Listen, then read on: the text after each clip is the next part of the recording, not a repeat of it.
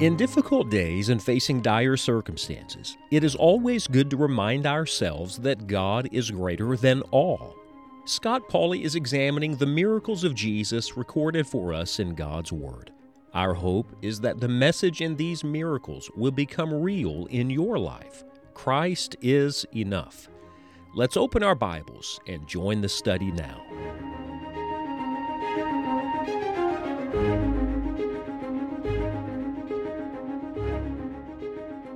Everything that our Lord Jesus did and everything our Lord Jesus does is unique. He truly is the unique Christ, and He deals uniquely with each individual. We've learned already in Mark chapter 8 that the Lord meets a variety of needs, but we return today to Mark chapter 8 to a story that is recorded only by this particular gospel writer. It is the healing of a blind man in the city of Bethsaida. It's very unique. It's found in only one place, and it is unique for this reason. It's the only miracle that is completed gradually.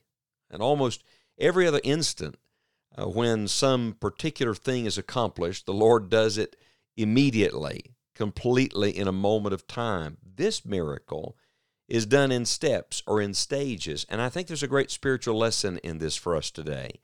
Listen to the record in Mark chapter 8, beginning in verse 22. The Bible says of Jesus, "And he cometh to Bethsaida, and they bring a blind man unto him, and besought him to touch him. And he took the blind man by the hand, and led him out of the town, and when he had spit on his eyes, and put his hands upon him, he asked him if he saw aught. And he looked up, and said, I see men as trees walking. After that, he put his hands again upon his eyes, and made him look up, and he was restored, and saw every man clearly.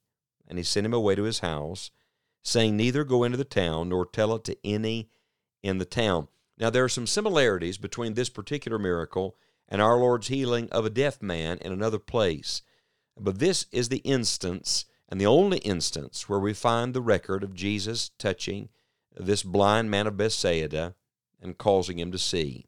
Now, let me give you two or three observations from this particular miracle. First of all, I want to observe that there's a process. Notice the process. The people bring him to Jesus. Then Jesus leads him out of town.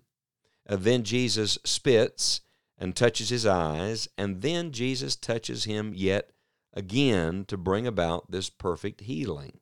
And I think there's a reason why there's a process. We know that our Lord can do anything in a moment of time. Aren't you glad that when the Lord saves a man, He saves him instantly, He saves him completely, He saves him eternally? And yet when the Lord works in our lives, there very often is a process even that leads up to that moment where there's some spiritual breakthrough or some definite answer to prayer. Some people have suggested maybe this man didn't have enough faith. But I want to tell you that the process, I don't believe, had anything to do with the lack of faith in the man, and it certainly didn't have anything to do with the lack of power in Christ. Instead, I think there's a great truth in the process, and it is this, that there are steps as we follow the Lord. There are stages in life and in God's work in our lives. Could it be that our Lord was giving this blind man, a man who'd been blind all of his life, time to adjust to the light? Could it be that our Lord was doing something even more than the physical, but spiritually He was working in this man's heart in the process? I have no idea who's listening to me right now, but I know this, that very often in all of our lives, we are in the process. And it's in the process when we don't know exactly all the Lord is going to do, when we can't see everything clearly, that Christ is often doing His greatest work. And maybe you're here hearing me today speak of this miracle, and you're in that process. You're in the steps, you're in the stages, and perhaps things are not clear. Oh, take heart, dear friend. Christ knows exactly what He's doing. Solomon said in Ecclesiastes that the Lord makes everything beautiful in His time. Well, I want you to know, if you ask this blind man, he would tell you when the Lord was finished with him, it was all beautiful. Think of this. The first thing this man ever saw when his eyes were opened was Jesus. How'd you like to live your whole life blind, and the first thing you ever see is the loveliness of Jesus Christ? Yes, the Lord is at work in the process. Then, notice not only the process, but notice the variety. Even in this miracle, there's a variety of ways that the Lord dealt with him. For example, the Bible says first he led him out of town, and he spit on his eyes and put his hands upon him. So that's the first step in this. And the man looks up, sees men as trees walking. In other words, he's not seeing clearly. Things are blurry. And so the Lord puts his hand again upon his eyes. Do you see the variety here? First, it is his spit, that literally which comes out of Christ. And then it is his hands. But in each instance, it is the Lord. Oh, listen to me with your heart for just a moment. The Lord may be using many means in your life right now, but it is all God's power. He may be using many channels to speak to you or minister to you, but it's the same source. Christ, through his sovereign choice, chose to do it this way. We don't know why. I can't explain to you why the Lord did what he did with this man or why he's doing what he's doing in your life. I only know this, that there's a process and there is a variety in the way the Lord deals with men, but God is always at work.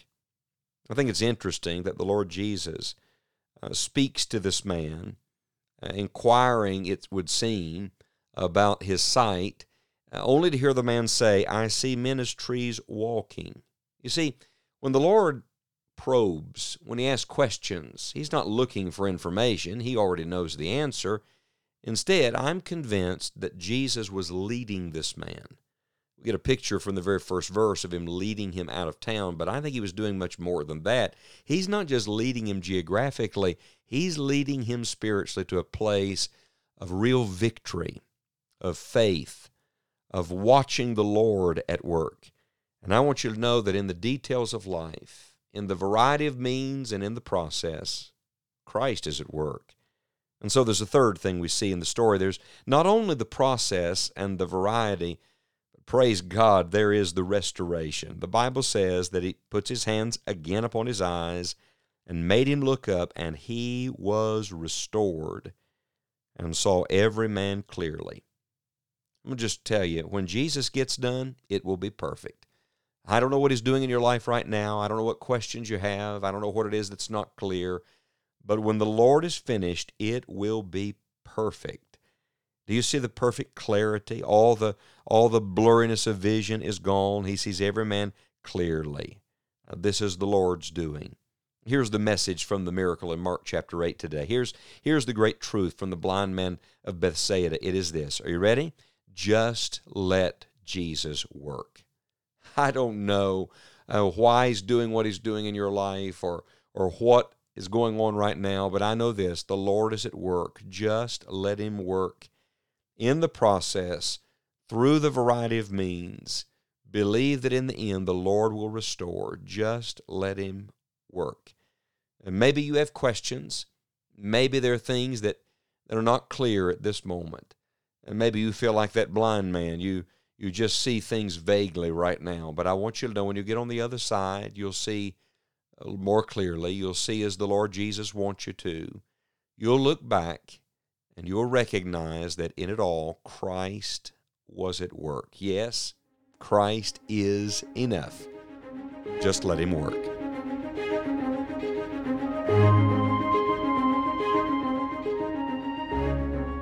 What an encouragement to know that regardless of the situation, we can trust the Lord Jesus.